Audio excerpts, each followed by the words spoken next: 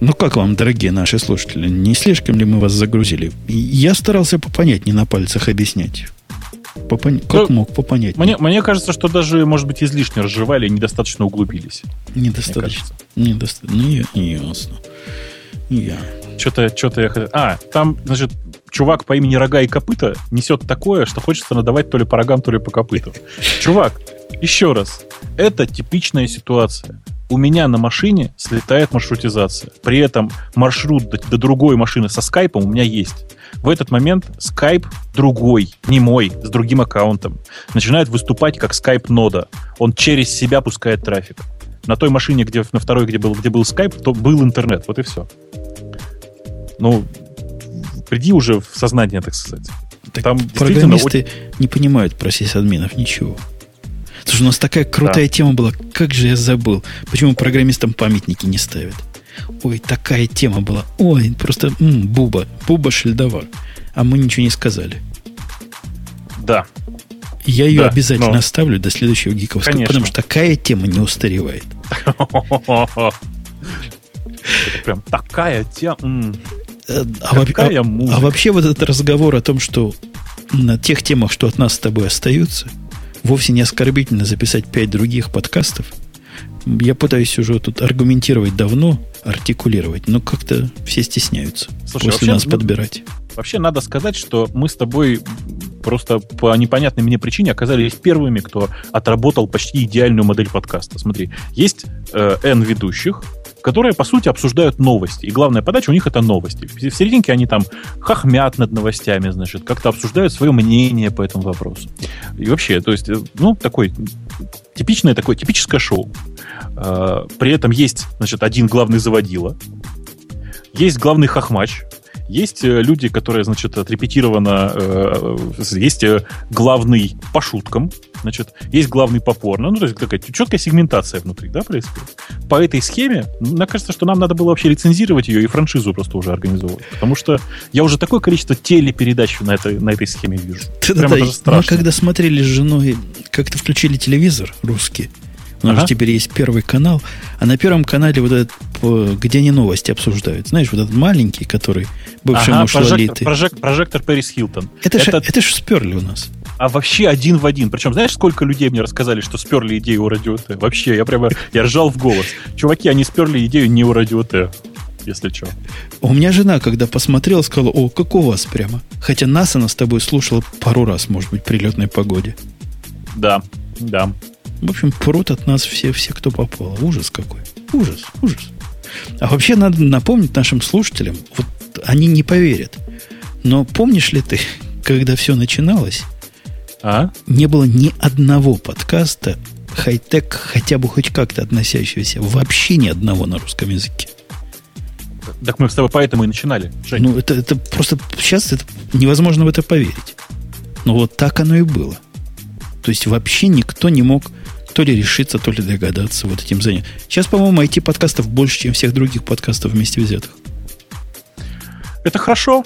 Мне кажется, что это вполне логично. Мне кажется, что Радио Ти сейчас вообще по сумме, наверное... давай скажем так. В отсутствии сисек-писек Радио Ти сейчас суммарно действительно больше всех остальных суммарных подкастов российских. Это страшно, честно скажу. То есть ты чувствуешь ответственность как средство массовой информации? Да, я считаю, что вообще мы с тобой как просто... давай честно скажем, что мы с тобой ведущие любители. Давно надо уже приглашать профессионалов. Давай, значит, вместо Умпутуна будет Ваня Ургант. Вместо меня, значит, мой давний знакомый Светлаков. Это кто? Урганта знаю. Светлакова ты тоже знаешь. Не, а кого он играл? Кого он играл? Я даже не знаю, что сказать. Кого он не играл? Ты, кстати, совершенно зря из нашей Раши вот это такой, знаешь, такой, нет? Вот. Из нашей Раши только маленького знаю. Не, ну ты что? Черненького. Такой из пельменей, из уральских пельменей. Совершенно. Ты знаешь, я годами не смотрел телевизор русский. Мне стыдно признаться, но вот сейчас начинаю нагонять. Смотрю новый Comedy Club. Представляешь, весь просмотрели. Жене очень нравится. Говорит, включи еще. И дочке, главное, нравится. Представляешь, она по-русски так не очень понимает. Но, видимо, их русский язык тоже до нее хорошо доходит. Говорит, смешно шутит. Ну, короче, я даже не знаю. У меня вопрос, кто будет заменять Грея. У меня есть два варианта. Значит, либо Мартиросян, либо Цикало. Цикало. Вот я сразу про Цикало подумал. Тогда Маринка Мартиросян получается. Гарик Мартиросян такой. Она точно национальный кадр. Все с белорусами тусуется. Подходит. Конечно. Они там Мартиросяна чернявеньким называют, я слыхал. Мы будем ее белявенькой называть. Все, мы договорились, мне кажется, что все, то есть все в порядке. И в качестве специально приглашенных гостей вот тут уже разных людей надо приглашать. Как бы... А ты знаешь, да, что у них в этом самом прожекторе Paris Hilton тоже гости периодически приходят? Да, к ним приходил мистер Бин, я однажды видел. Причем в точно таком же формате, как у нас, вот что удивительно. Все сперли. Ты, кстати, абсолютно напрасно принижаешь нас, говоря, что мы не профессионалы. Я с позавчерашнего дня профессионал. Ты знаешь, что такое профессионал, да? Это тот, кто запишет чего-то, несет это на радио. Радио говорит: опаньки. Прикинь? Так. То есть, подожди, то есть тогда вся эта история у тебя все-таки выгорела, да? И ты теперь на радио звучишь. Нет, я звучал на радио не как голос, тот самый голос, который любит миллиарды девушек, а как звукорежиссер. У нас есть русский... Я в подкасте рассказывал, что есть русский театр, который захотел дать рекламу на русском чикагском радио. Угу. А русское чикагское радио — это еще я догадываюсь, да. Ну, как ее включишь, там, знаешь, какие-нибудь пенсионерки звонят. Они сказали: да не проблема, мы вашу рекламу проиграем, но у нас одно условие. Заказчики должны рекламу сами приносить. Да. Ну, так ты рассказывал в прошлом выпуске. Не мог рассказывать, потому что я только написал на этой неделе. Нет, ты просто собирался, да? Что собирался, да. Вот конечно. Я записал такую рекламу, они сказали: ну вы даете, мы вашу рекламу проиграли, у нас ни один трансмиттер не сгорел. Редко так бывает. Да. А там стишок написали нам в чате, смотри. Идет бабук, качается, вздыхает на ходу и тихо превращается в Никиту Джигурду. По-моему, это отлично. Молодец. А ты умеешь как Джигурда разговаривать? Я не знаю. Но я могу. Вот так себя выдавливать по капле. Я не буду из себя выдавливать по капле. Я не могу так разговаривать. Кисонька, еще капельку. Ой. Да, кстати, ты скажи, ты там сам-то участие принимал, так сказать, или приходили специальные люди? Приходили люди, говорят: нельзя ли вашим микрофоном попользоваться? Они хотели с собой его унести, представь. Ну, я надеюсь, что ты им микрофон-то не дал? Не дал микрофон. Я говорю: а как? А все остальное как же? Они говорят: что остальное? Я говорю: вон слева. Они говорят: мы тоже унесем, у нас там мужик в машине ждет. Сейчас. Нет, самое смешное началось после того, как я записал эти джинглы с разными, там несколько человек, несколько детей, несколько взрослых начитывали текст. Вот они все сели на диванчик и говорят: ну делай теперь.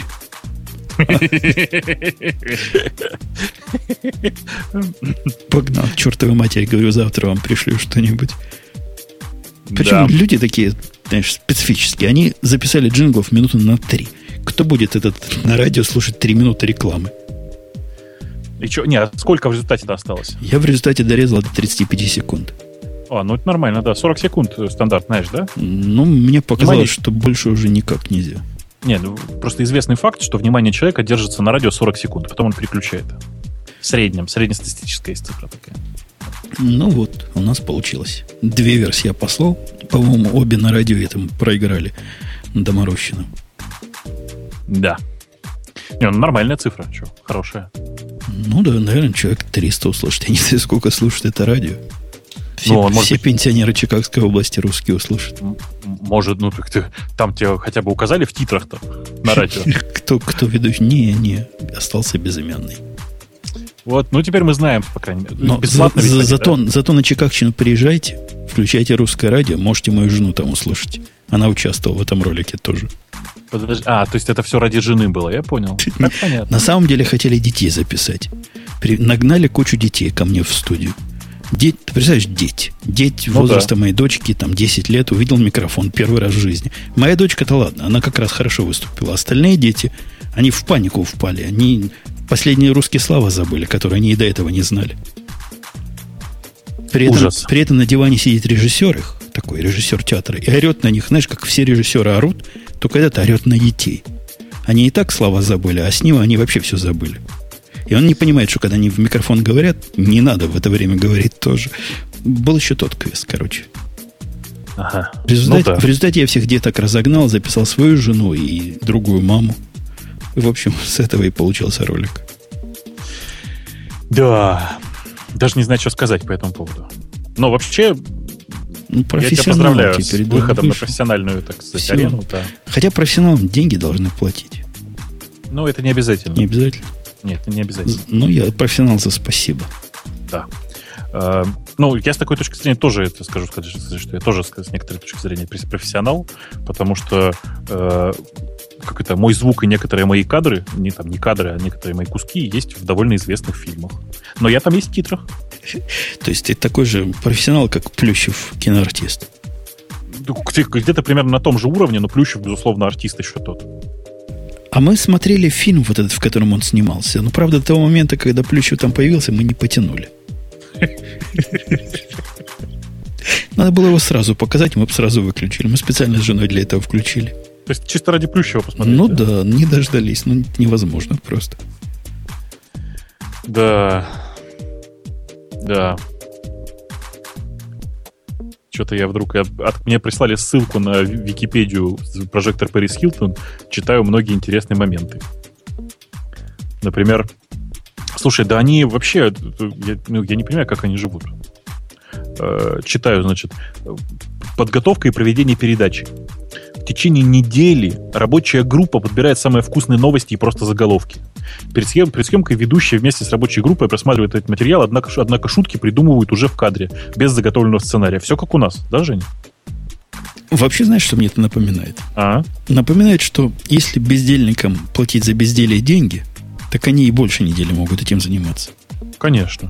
Это как вот эти наши проект-менеджеры, да? Типично вот это и у них тоже ищут всю неделю. И все при этом заняты делом. Небось, имейлов кучу послали. Слушай, Жень, прости, я просто читаю дальше. Шоу проходит 2 и более часа, и тут все как у нас, обрати внимание. Но для телевидения отснятый материал урезается, оставляются самые смешные шутки. Режиссер программы вместе с продюсерами рабочей группы просматривает и монтирует снятые видео, выбирая самые сильные моменты в передаче. Сами ведущие в этом почти не участвуют. Мне кажется, нам с тобой надо конкурс организовать. Но у нас гораздо круче. Мы можем в прямом эфире, без всякого вырезания, 2 часа непрерывного смеха вызывать у сотни тысяч гиков. Без проблем. Особенно если Марусечка придет, так вообще просто оборжемся. Да, но, понимаешь, это же отличный конкурс. Нужно один из выпусков, например, юбилейный 300-й. Не, юбилейный плохо. Надо, наверное, какой-то выпустить без унции. Без подложечки. Почему? Ну, то есть версия с подложечкой, версия без. И собрать ремиксы. Ну, в смысле, собрать чувак, который сделал самый лучший 5-минутный дайджест из этого радиотипа. 5-минутный. Вот ключевое сделал здесь 5 минут. Хорошее дело. Это как весь Стив Джобс за 5 минут. Помнишь, как делали его презентации? Или даже за 1 минуту. Ну, все главное про iPhone 4 за 1 минуту. Да. Wonderful. Beautiful. New. Revolutional. Да. Но если вы вырежете только бобуковские и на самом деле, то это уже будет вторично. Уже я такое про Путина видел. Да, будет очень скучно.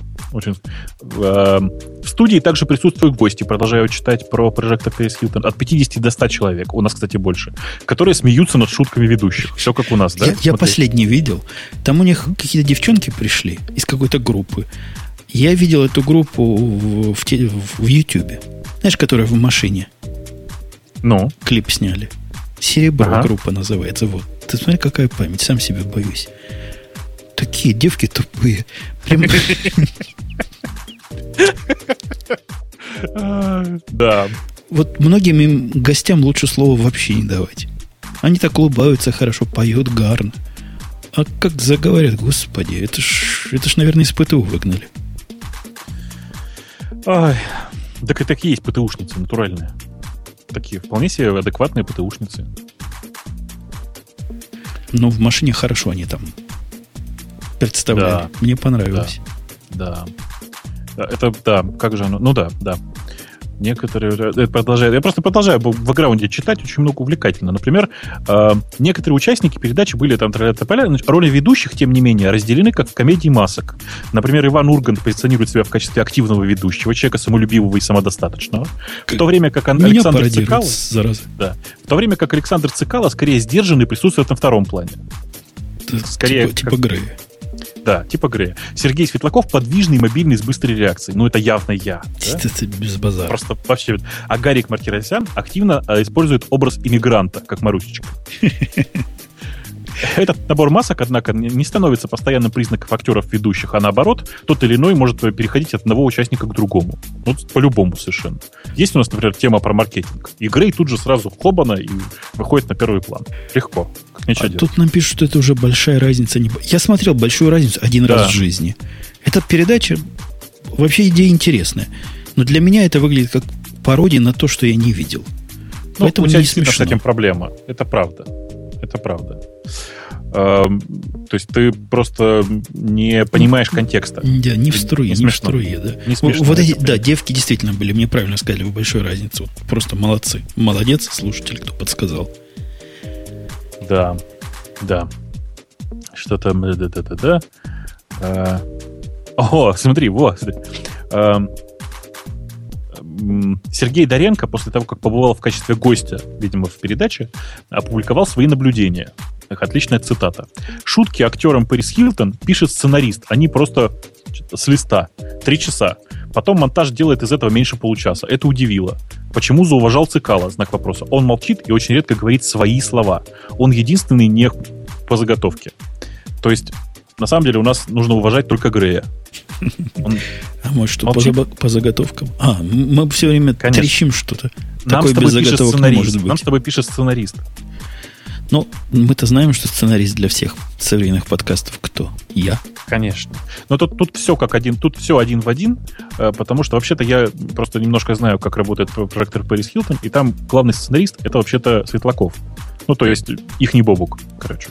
У нас все просто немножко по-другому, и тут у нас главный сценарист — это вот всем известный Умпутун, который также пишет тексты для 18+, для Василия Стрельникова, для Сисик-Писик, которые, к сожалению, в последнее время не выходят. Ты, кстати, когда напишешь новые Сиськи-Письки? Что вообще за фигня? Да как-то я исчерпался на сисечно-пищную тему весь. Несерьезно. 2 темы, в которых я уже ничего не могу сказать. Про сиськи-письки и про теорию и практику звукозаписи. Исчерпался весь. Да, несерьезно. Будем стараться.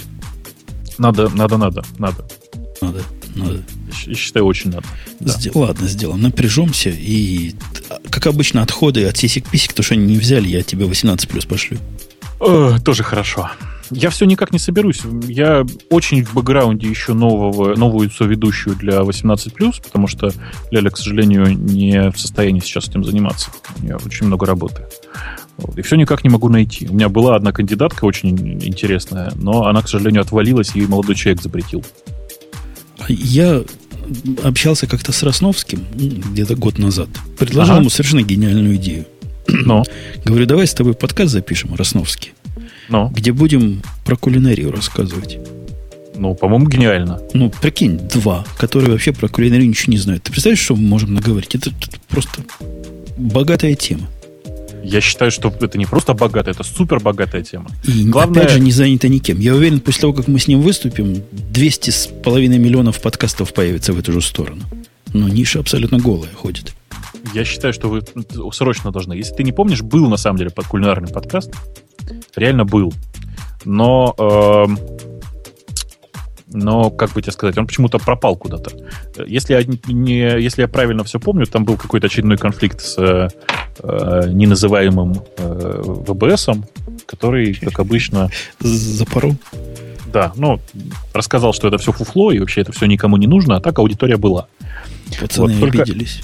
Да, но только тут есть одна тонкость. Кулинарный, конечно, нужно делать видео. Так ты понимаешь, в этом же весь цимис. Кулинарный с видео всякий сможет сделать. Это то же самое, что рассказывать алгоритмы на белой доске. А вот без видео, да так, чтобы картинка такая в голове возникала, что и видео никакой не может показать. Вот это наш путь. Не, Жень, это все фигня. Вот это просто... Ты не понимаешь. Я тоже поначалу думал, что 18+, нужно делать не видео, а именно аудио, потому что ничего не видно, и на все работает на фантазию. А потом до меня дошло, что если ты хочешь зацепить не 7% интеллигентной аудитории, а всю аудиторию, то есть у 18+ же великая мысль, да, это же не просто тупо поржать люди собираются. Там вообще поржать не так много было. И вовсе не мысль в том, чтобы, значит, там друг другу пошлости порассказывать. Потому что пошлостей тоже не так много было, и вообще там ни слова мата не прозвучало ни разу. Была великая, значит, идея о том, что нужно просвещением заниматься. А просвещение как раз нужно для беднейших слоев населения. А они без видео не смотрят. Та же история с кулинарией. Ты понимаешь... Самая великая идея в кулинарном шоу может быть в том, чтобы заставить там холостяков готовить, а лучше, чтобы заставить холостяков пойти и найти себе женщину, которая будет готовить.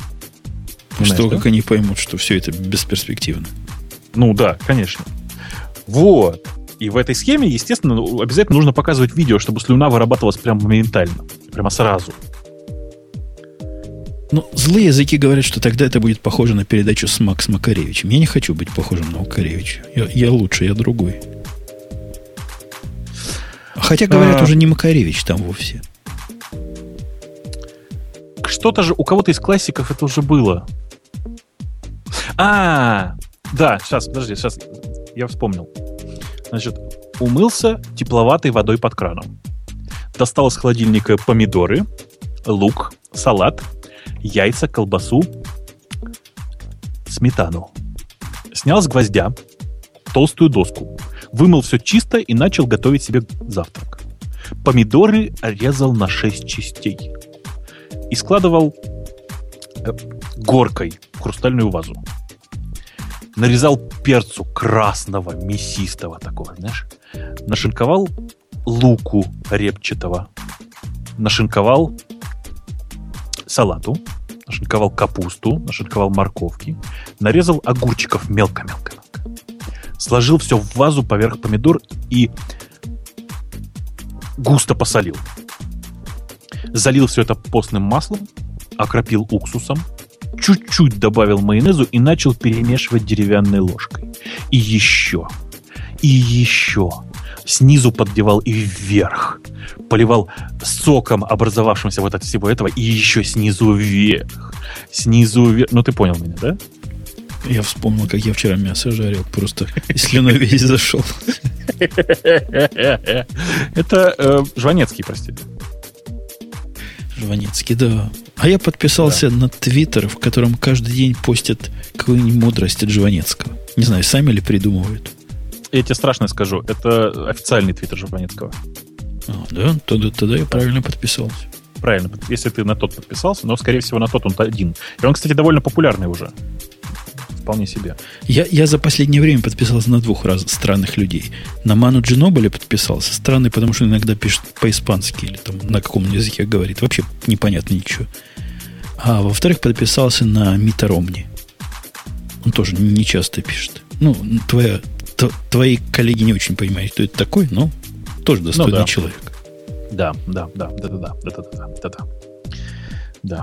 О, смотри, работает.